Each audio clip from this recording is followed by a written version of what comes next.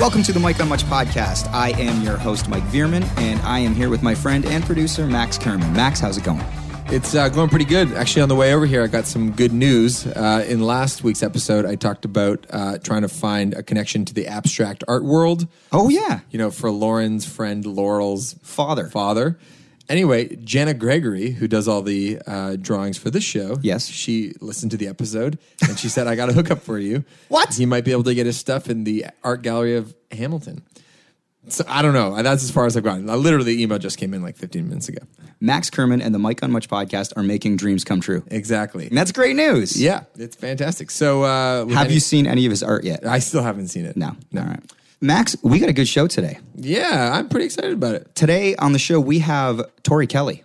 That's right. She's a pretty big deal, Max. She is a very big deal. She just played the MTV VMAs. Did you watch the VMAs, by the way? I did. I was riveted for all of Kanye's speech. It was amazing. Kanye's speech I was watching it with Nick. We were in Chicago that night. The bass player in your band? The bass player in our band. And we both love Kanye.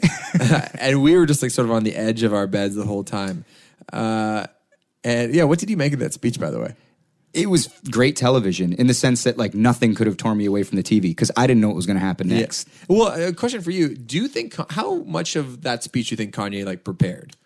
Like, my first instinct is to say he went up there and he was just winging it. Yeah. You know what I mean? Well, this is the thing. I think what Kanye does is he's sort of like, and it's, by the way, it's always really interesting when you're thinking about the process of these like celebrity artist types, right, and like what they go through. Like, so for instance, I met Dallas Green years ago. Right. And I knew that his songs, like the City and Color songs, had really weird chord voicings. So in my mind, he had been to like, you know, Juilliard or something to learn these changes and just like, how did he figure this out? And he's like, oh, I just never really learned how to play guitar properly and I just sort of made them up. I was like, oh, that's all it was? So I think with Kanye, he has a general sense of the statement he's going to make. And so he just knows, look, if they let me up there for 15 minutes and I just ramble, I know people are going to talk about it. Yeah, like, I think they told him 5 minutes, by the way. And he took some liberties. Well, that's probably what it was. He was like, they're going to tell me 5. I'm going to go on for 12. Yeah. And if I go on for 12 and they let me speak for 12 minutes, then that in itself is the story. If they cut me off, that's a story. Right. It's like, I think he just knows that if give him a microphone with a stark light and he just doesn't shut up, and then he says, I'm running for president, like, who cares what else he really said? It's just like that as a item is pretty compelling. Shane, our pop culture aficionado, was saying to me today that when you watch the video, you actually hear someone in the crowd just before he makes his announcement go, Kanye for president. So the thinking is that it wasn't planned. He'd heard it and then delivered it. Oh, wow. According to Shane. I wouldn't be surprised if that's Shane was studying the speech like it was the Zapruder film, JFK. He was every aspect. He was very fascinated by it. Well, Kanye, when everybody zigs, he zags, you know? Speaking of Kanye, you mentioned meeting Dallas Green years ago. Mm-hmm. It's always fascinating when you sort of like meet these people. Do you ever get sort of starstruck anymore? Yeah, occasionally. I mean, there's some people in the band world that I might have been starstruck a few years ago, but now I'm like, I know what your life looks like, and it doesn't really impress me that much, right? Just because I'm familiar with it. But a few weekends ago, we played Osheaga Music Festival in Montreal, and St. Vincent was playing right after us. Yeah, she's one of my favorite artists, and she's dating Cara Delevingne. And so Cara Delevingne was backstage, like in artist catering, she had this whole posse. Joel Kinnaman, the dude from The Killing, who Lauren, my girlfriend, loves, and Lauren was there, and so she was like kind of in awe the whole time. And also Margot Robbie, who's been in The Wolf of Wall Street and all sorts of movies. All of these people they're in Suicide Squad. They're all in Suicide Squad. That's why they're there. And it was kind of weird because Cara Delevingne, you know, she's like this international model. And it was kind of like I was kind of nervous just standing next to them. Is she tall?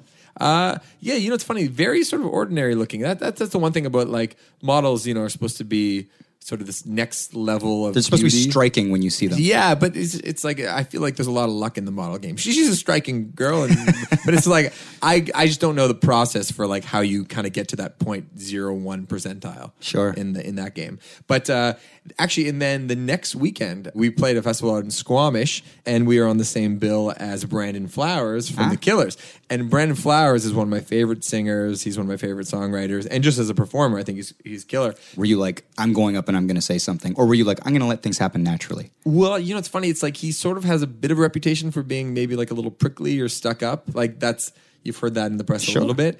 So, you know, I didn't want to be too much of a fanboy. But if there was anybody I'd be a fanboy of, it would be Brandon Flowers. Like it'd be similar to like meeting Chris Martin or something like that. Just like guys who you sort of grew up with in your formative years as like the lead singers of your favorite band.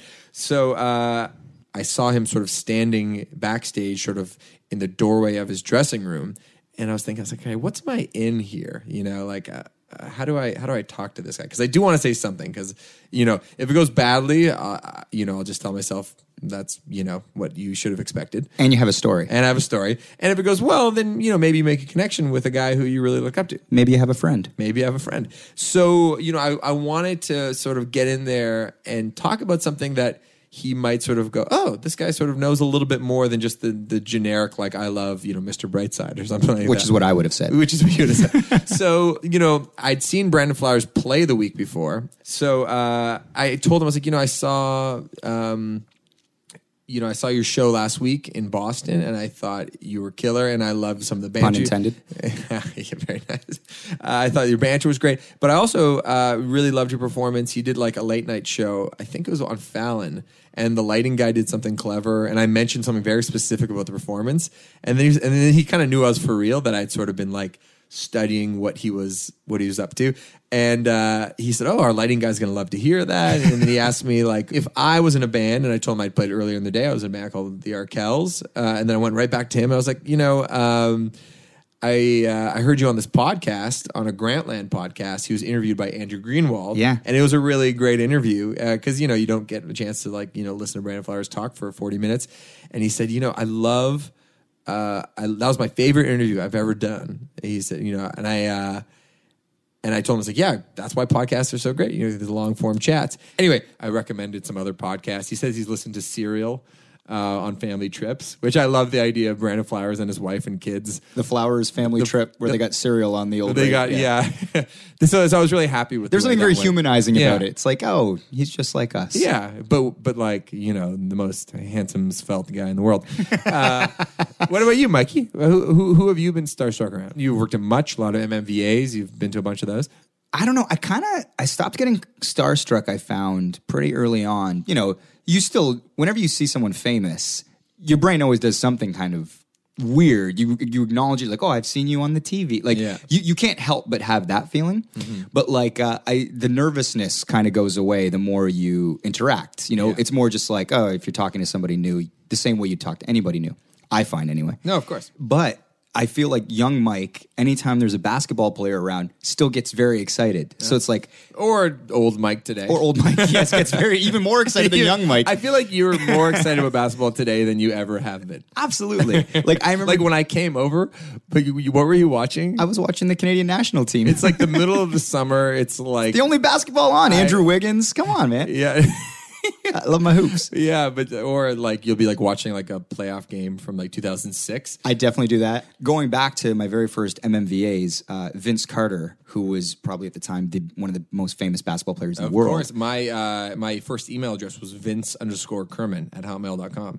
I'm not joking.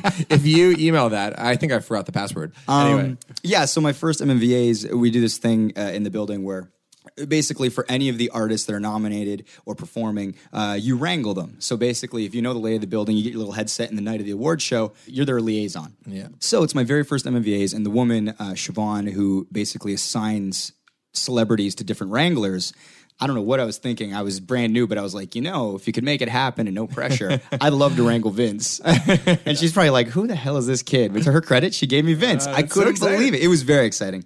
So one of the things I did notice about walking around the building with Vince, like the artist area, the green rooms, the backstage, like people would want to come up and meet Vince. Like I remember standing in one room and Nelly Furtado's on the other side of the room. And she comes like up very shyly, and she's like to me, "Oh, can I just talk to Vince for a second?" As if you're his like personal security guard. I'm like, "Let me check with Vince." No, I didn't. I was like, "Yeah, for sure, go up." What is she? She's like, "Hey, Vince, I'm Nelly." He's like, "I know who you are." She's like, "I've got my friend on the phone, and could you say hi to her? She's a huge fan." That's so cool. And Vince is like, "Of course." So he takes the phone. He's like, "How's it going, this Vince?" Anyway, at some point that night, and because it was my first MMVAs, like, I felt like I was in like a dream the whole night. I was like, this is insane. I'm like, It's my life. this is my life. Like Yeah. I'm just this kid from Hamilton, and literally like 6 months ago I was like waiting tables at Swiss Chalet, and now I'm hanging out with Vince Carter and Bow Wow. You're like, see you later, suckers. I'm never coming back to this town again. I'm never coming back. So sort of feeling like I was in this dream throughout the whole night, this one sort of very surreal moment happened. So Vince's job on the show is to introduce Bow Wow because he's performing. And so there's an actual basketball that Vince needs to like bounce over to Bow Wow. Bow Wow does like a twirl and then they perform the song or whatever. Afterwards, I talked to like actual like Vince's dude and I'm like, hey, do you mind if like, do you think he'd care if I took that basketball? He's like, You're no, a man. ballsy kid. He's like, no, man. Yeah, I know. Oh my God. If I were you're working brand with- new on the job and you're like asking to be assigned to Vince and can I have the ball? Who do you think you are? If I was working with me now, I'd be like, who does this kid think he is? if you were the new guy in the building, you'd be so like, get this kid out of here. And that's So they're okay. like, not only can you have the ball, Vince will sign it for you. Vince's like, yeah, man, I'll sign the ball for you. I'm like, holy shit. I'm like, Yeah. no one's going to believe this. This is insane. So anyway, the show ends. It's time to like walk Vince to his limo that's waiting outside of the building at Much. And we're going down like this sort of narrow staircase. And I'm walking and I've got this big smile ear to ear and I've got my Vince Carter basketball and Vince is like with me. And then that band Puddle of Mud Oh yeah, starts. America's favorite band. Yes. It's still thriving to What this was day. their big song again? Puddle of Mud. I f***ing hate you. Oh yeah, they really exuded positivity. Yes. So they come walking up this stairwell, and so we're going down, they're coming up. And one of the guys in the band, like, pops the ball out of my hands, Okay. catches it, and they keep going up the stairs, and he turns around and goes, you got punked by Puddle of Mud, yo.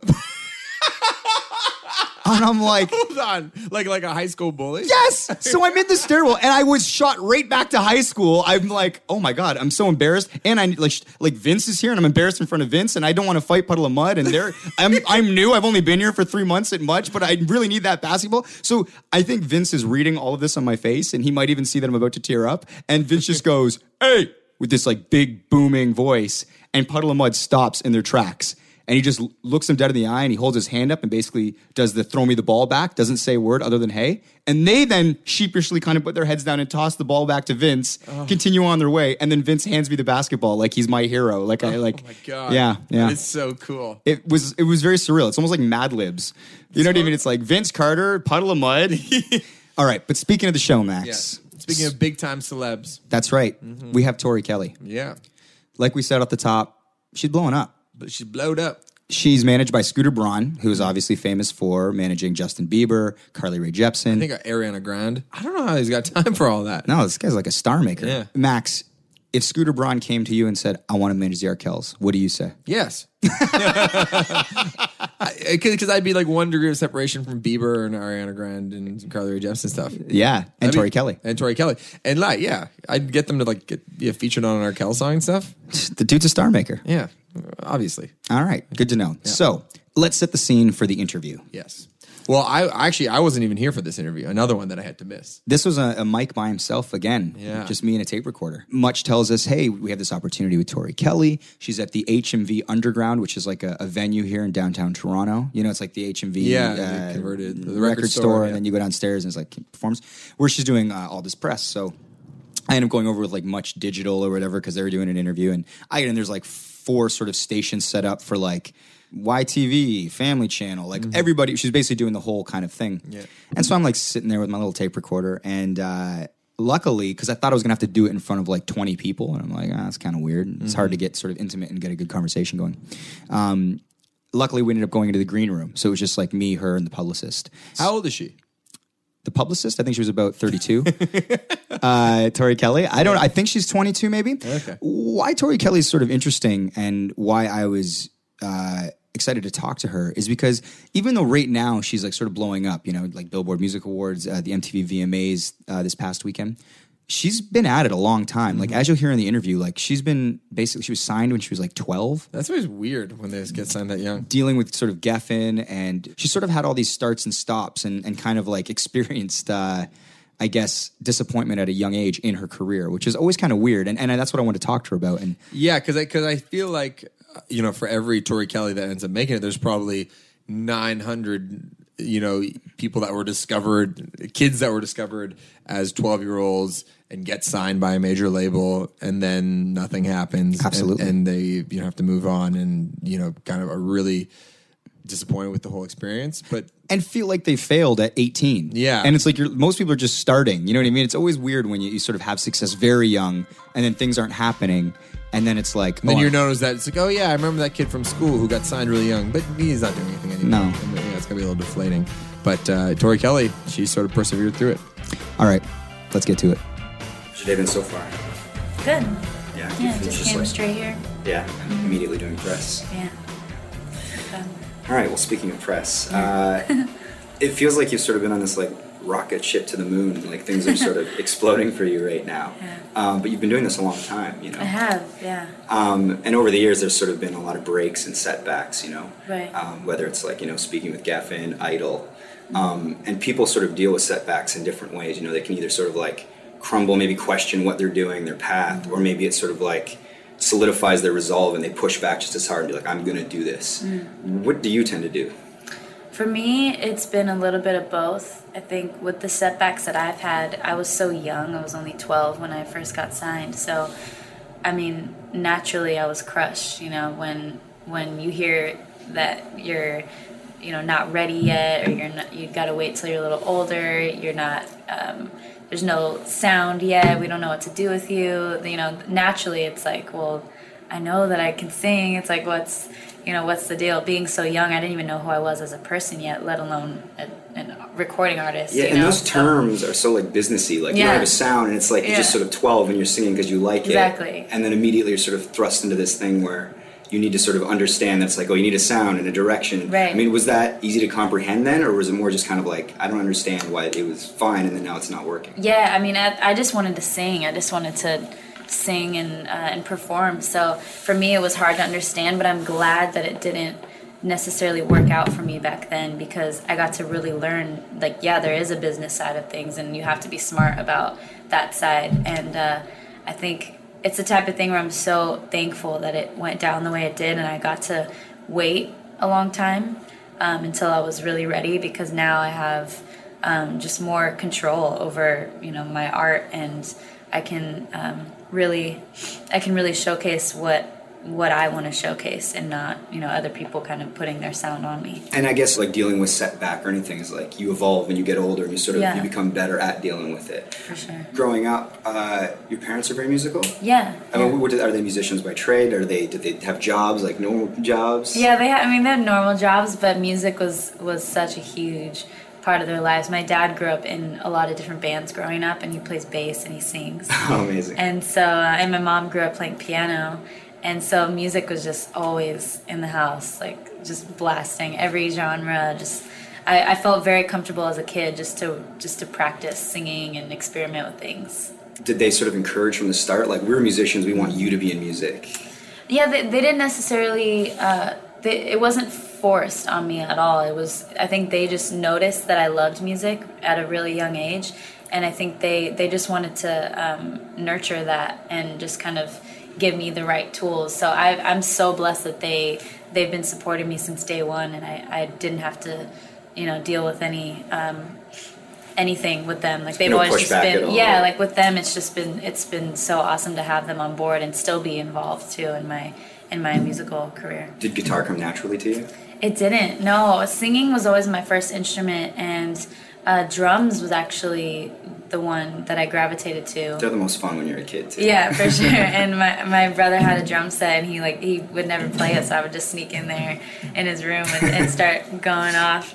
But I think guitar came a little later, when I was around 15, and I just started having all these song ideas. I'd had them for a while, but I didn't know how to get them out, and so I learned 3 chords from a friend, and the rest was just all by ear, and that's how I really started playing, was for songwriting, just to have something to accompany myself. And I did shows a lot then, so I was getting sick of, like, relying on other people. You need someone to show up and play with you. Yeah, to accompany exactly. you. So I was like, nah, screw that, I'm gonna do it myself. Do you remember the most difficult chord? I don't remember the most difficult one. I kind of just started experimenting with finger shapes, and some of the chords I do I don't even think are real chords. I just kind of make it up and do whatever sounds right. Did you ever end up sort of like you say your brother plays drums, did you guys ever start your own band or jam together? We would have friends over, and we'd sometimes do little like fake bands or put on shows for our parents. Stuff like that was fun though, growing up. Do you remember the first song you wrote? I wrote a lot of unfinished songs in my youth. Sure. But I think the first one that I really remember completing for the first time was when I opened up GarageBand, and I didn't have a mic or anything, no sort of setup, and I started making beats off of the actual keyboard, and I sang directly into the computer. Yeah. I had nothing else, and that was I don't remember what it was called, but I remember that was the moment where I started getting into producing more. Does that demo exist somewhere? It might live somewhere? on a computer, and maybe someday people will hear it, but it's probably awful. You were just saying you got into producing, and Yeah. like you sort of wrote and produced and mixed your first EP. Yeah. And put it on your own label. Yeah. So I mean that's like sort of shows like a pretty strong independent streak. I mean, Right. you were down that path and Scooter Braun sort of came into it. Like how does that develop? How does that work out? I was putting out covers and originals on YouTube Yeah. a lot, and so there was a time where I put out a cover, the Frank Ocean cover, and it exploded. Blew up. Yeah, it blew up, and I was not expecting it at all. And up until then, I was kind of cruising, but I put that cover out, and it kind of hit me like, okay, I have all these people's attention now. I better put out some original music, because I didn't have anything. It was just all covers. And I was like, I really want to be known as an artist and a songwriter first, not just somebody who Has a can great cover voice songs. that can sing songs. Yeah. So I just so happened to have a show that week that I put the video out, and Scooter came to that show, and it's funny because he says he couldn't get in, the line was so long, and it was this small little like lounge cafe type of thing, like 50 people, and he couldn't get in, so he someone saw him and brought him into the show, but ever since then we kind of we kept in contact, and he started reaching out, we started hitting him back, and it took a while because I was hesitant. I was wondering, I was going to say from Yeah. experiences in the past where you sort of like, I need to be convinced. For sure. Even though he had such a big name and was so successful, I was so hesitant because I'd been down that road already, people promising you things and it doesn't happen. And here I have, these people coming to my own show with no label, no producers, no nothing. It's literally all me.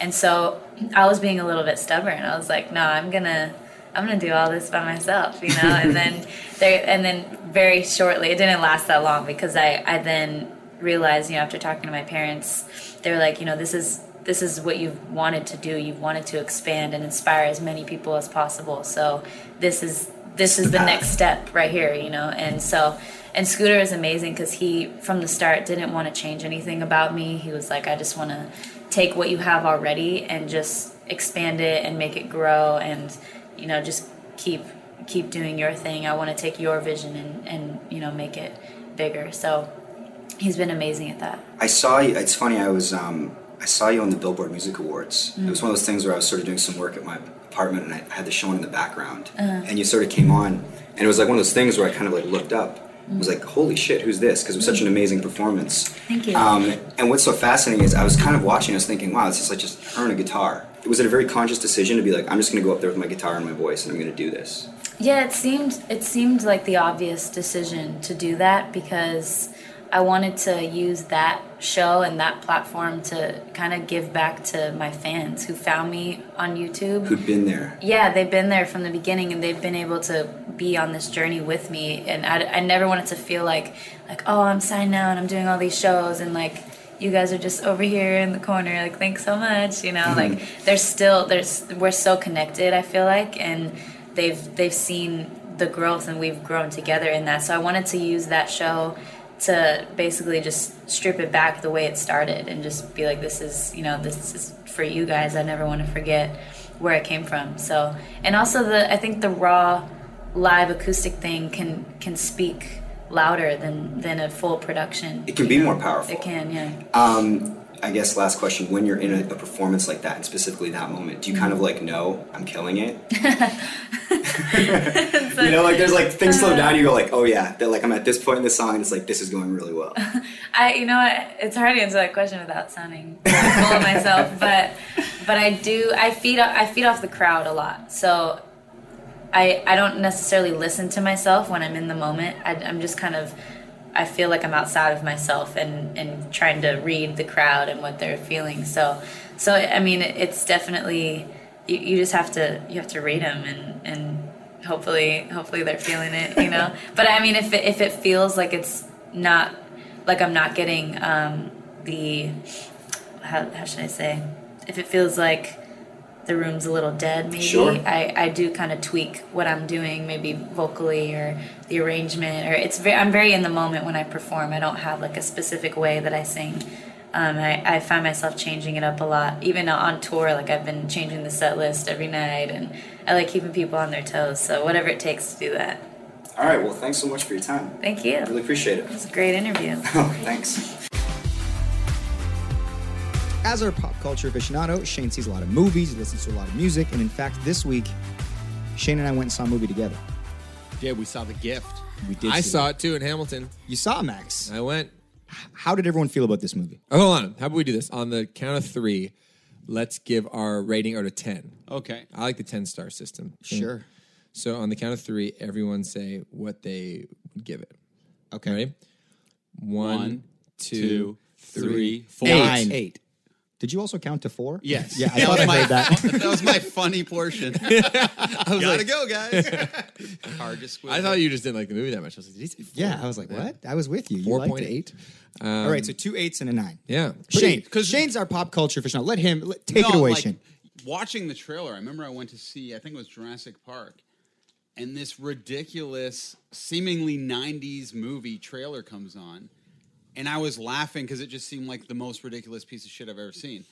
But then all these reviews, I messaged you when it had 8 reviews. Like, I was just like, I don't know, lonely laying in my bed, like, oh, I'm going to message Mike. And I was like, Mike, as I often do, Lonely. Mike, I'm crying again. How do I stop? How do I stop? But I was like, looking for a topic. So I'm like, hey, The Gift has 100% on Rotten Tomatoes. We should see it. Because we both had seen this trailer, and it looked like something from like the late 80s or early 90s, like Fatal Attraction or like Single White Female. These sort of like campy thrillers where like, you know, someone from the past or someone you just meet ends up sort of like stalking you. And we were like laughing at this thing. Mm-hmm. So I sent him like, oh, Mike, we got to see this. It looks like so shit, but it's going to be one of those movies that's secretly awesome. He's like, yeah, okay, let's do it. Next day, like, you know how stuff's always getting stolen from you, like our Kel shirts or whatever. Like, they just serendipitously fall into our laps. This guy I work with finds 2 passes to The Gift on his way to work. Where do you find them? On a person's desk in In another department. He stole 2. he stole them, much like we stole your Kel shirt. Like, you know Mark Myers. Yeah. But he's a very, like, upstanding Yeah. guy. So I figured, okay, this is kosher enough. It gives me the passes. I'm like, Mike, let's see it.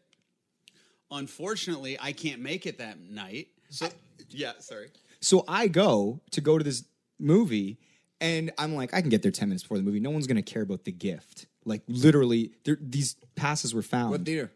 Scotiabank here in Toronto, just down the street. And I go in, and I go up to the little table, and the woman's like, "Oh, sorry, we're all sold out." And I'm like, come on. I'm one person. You never actually fill the whole theater. Like, just stick me in one seat. She's like, "No, we're actually sold out." And then I'm like, kind of getting a little bit pissy because And you don't get mad often, but when you do, you emote like how livid you are so easily. I was definitely being petulant. By the way, for the listeners, the movie theater is about 2 blocks from Mike's house. It's not like you like went. Really Hey man, I had to put on pants and shoes. I spiffied up my eyeglasses. I go down there. She's like, "Sorry," and I honestly think she's just like for a free movie. For a free movie. And so she's like, "But we can give you 2 passes to the future." Why is she from Michigan? I don't know. Minnesota. Yeah, this is how she talks. From Fargo. Guys, you know I've been working on my voice. These will do you, don't you know? So she's like, so we can give you 2 passes for later, and I'm like, okay, and then, but I still don't believe her, and then like she gives me my 2 passes, and then marks down, and I look down, and I see there's about like she's giving out 22 free passes. Oh, wow. So this thing is well oversold. So I'm like, 1, that bodes well for the movie. 2, at least I got a free pass to a later viewing of the show.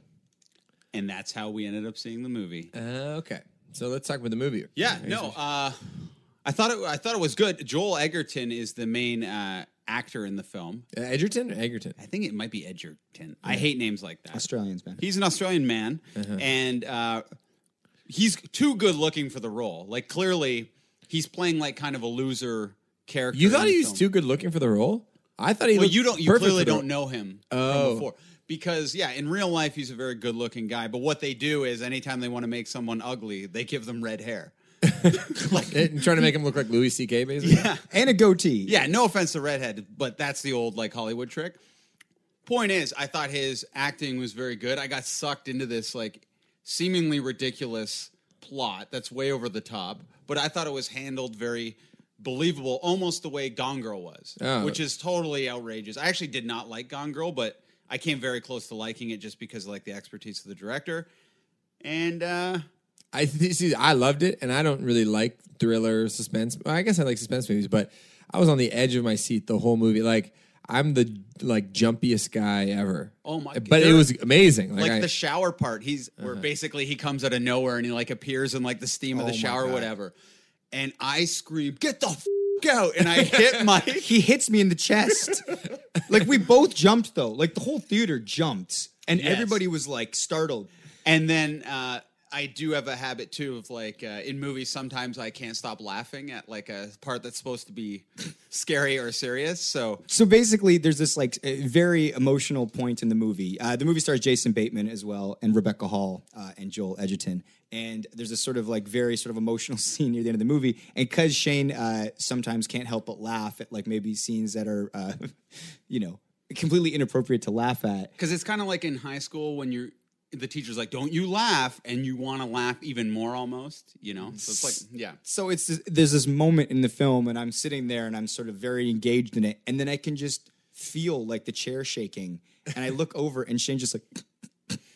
And he's trying not to laugh, but over my right shoulder, the girl is crying. Like she's having a real moment because this moment is very sort of devastating in the movie. And Shane's laughing to my left, and it was pretty hilarious and inappropriate. Did he whisper like knock it off kind of thing? No, he's a grown man. I'm not going to tell him to shut up. You didn't find that part funny at all? I was trying to feel what the director wanted me to feel, which wasn't like Naked Gun hilarity. Naked Gun, good reference. Thank you. Yeah, another timely reference.